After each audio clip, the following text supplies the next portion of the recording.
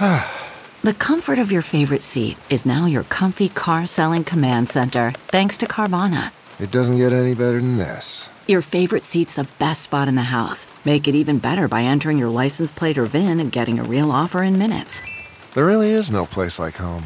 And speaking of home, Carvana will pick up your car from yours after you finalize your offer. Visit Carvana.com or download the app and sell your car from your comfy place.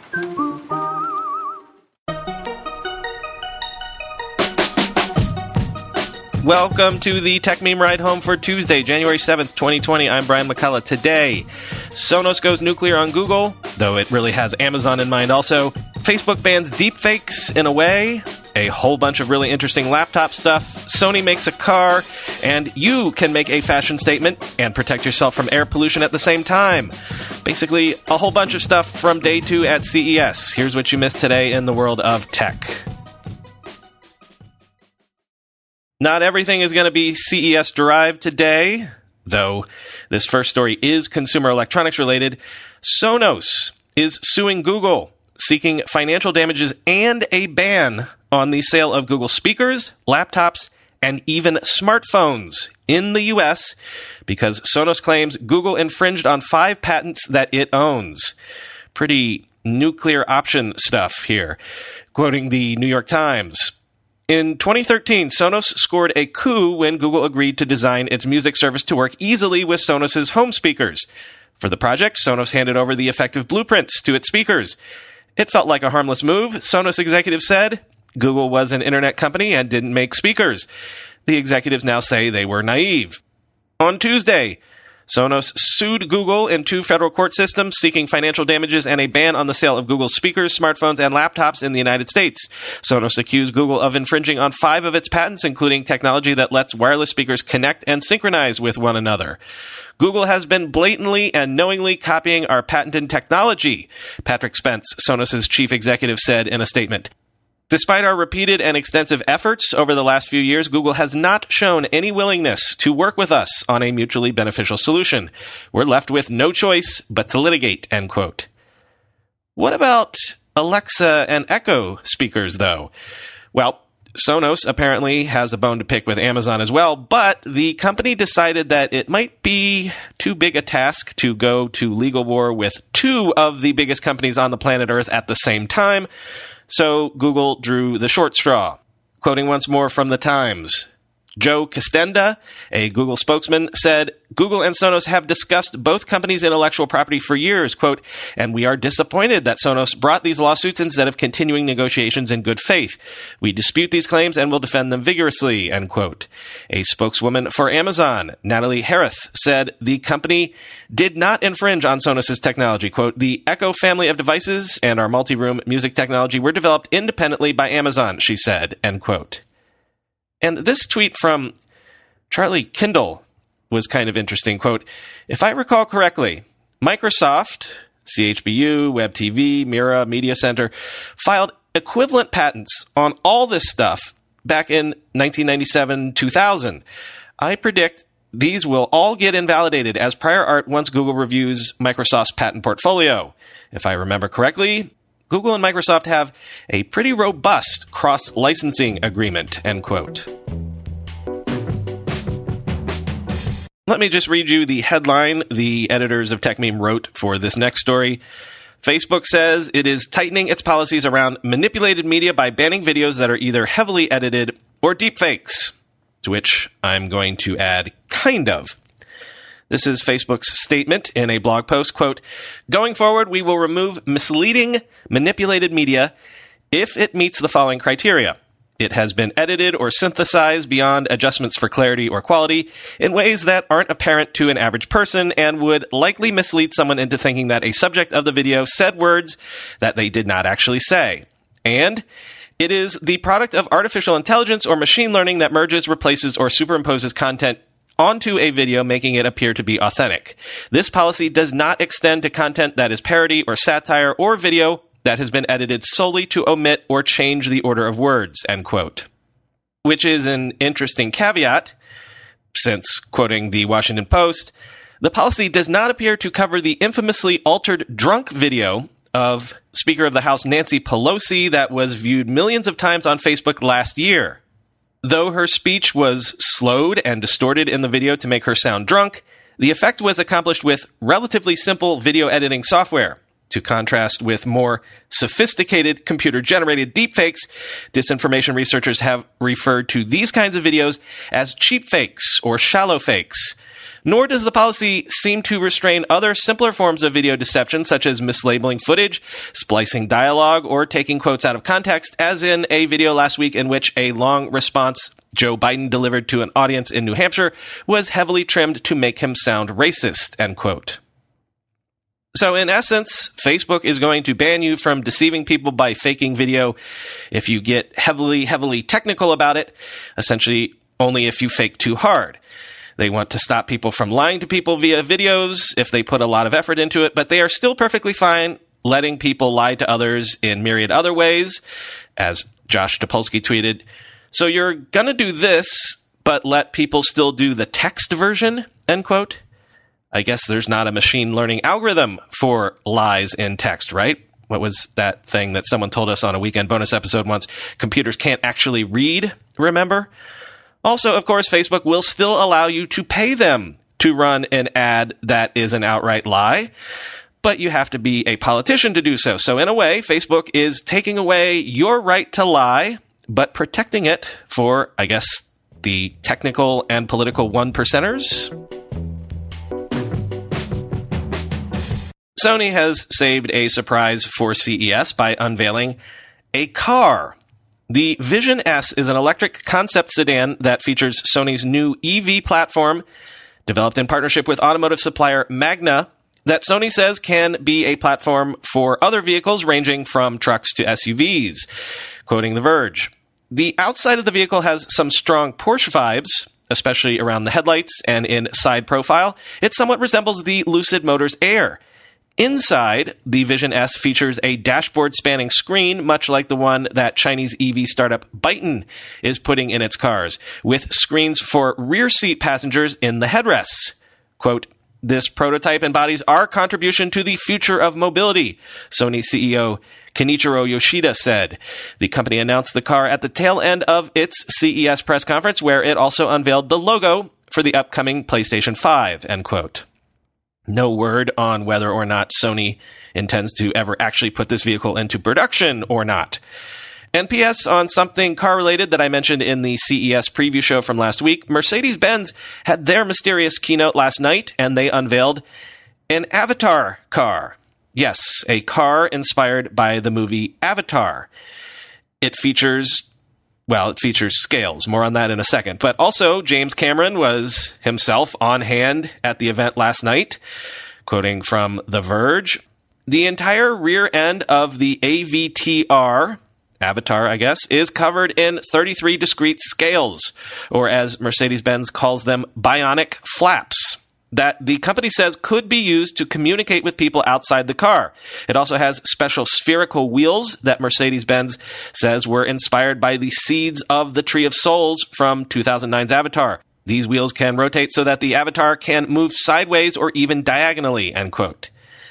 So there's that. Click through on the link for a video.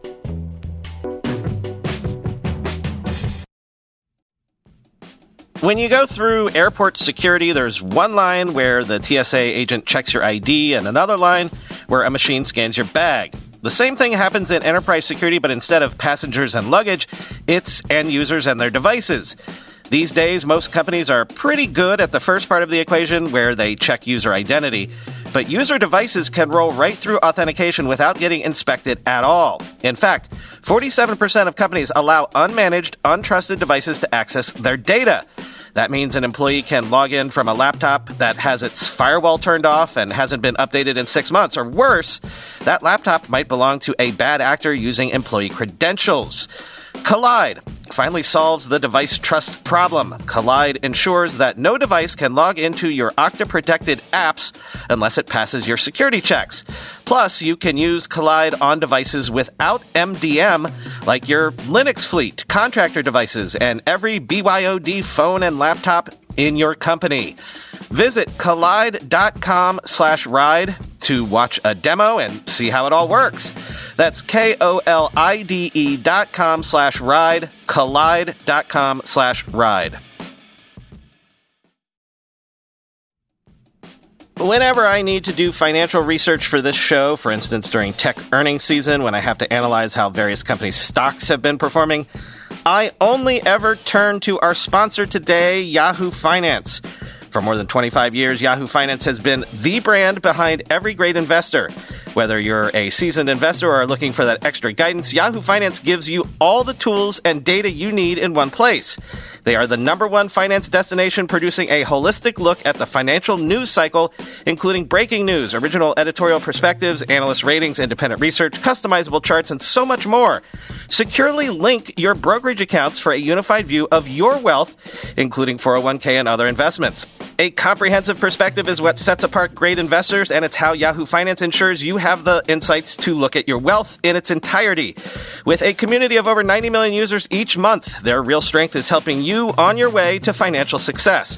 For comprehensive financial news and analysis, visit the brand behind every great investor, yahoofinance.com, the #1 financial destination, yahoofinance.com. That's yahoofinance.com. Whole bunch of laptop news here with a bunch of folks getting all experimental with form factors. Let's start with, let's talk a lot about Lenovo. Lenovo's ThinkBook Plus is a 13.3-inch laptop with a touch-sensitive e-ink display on the outside, on the lid of the laptop.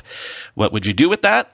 Well, frankly, this kind of sounds useful to me, though everyone online was super skeptical. Quoting Tom's Guide, the e-ink screen can show email and calendar notifications from Microsoft Outlook. You can also use it to take notes with Lenovo's included stylus. The idea is you'll only do what you need to do on screen during meetings rather than being engrossed entirely in your laptop. It will start at $1,199 when it goes on sale in March. Besides the second screen, there are a few other tricks up the ThinkBook's sleeve. It has Amazon's Alexa Assistant built in, which will also work when the laptop is closed. There are also hotkeys for Skype and a power button with an integrated fingerprint reader. With a stylus, you can use it to take notes, and they will be saved to OneDrive. This lets you choose a level of activity in a meeting that you find suitable, but I'm not sure how much less distracting it is than using a laptop, end quote. One person's, I think that might be useful, might be everyone else's gimmick that no one ends up using, I guess, sort of like the Apple Smart Bar. But at least, as I said, it's something new. And if that didn't float your boat, try this on. The ThinkPad X1 Fold is a $2,499 PC running Windows 10 Pro that has a folding 13.3-inch 4:3 aspect ratio OLED screen. It will be shipping in mid-2020.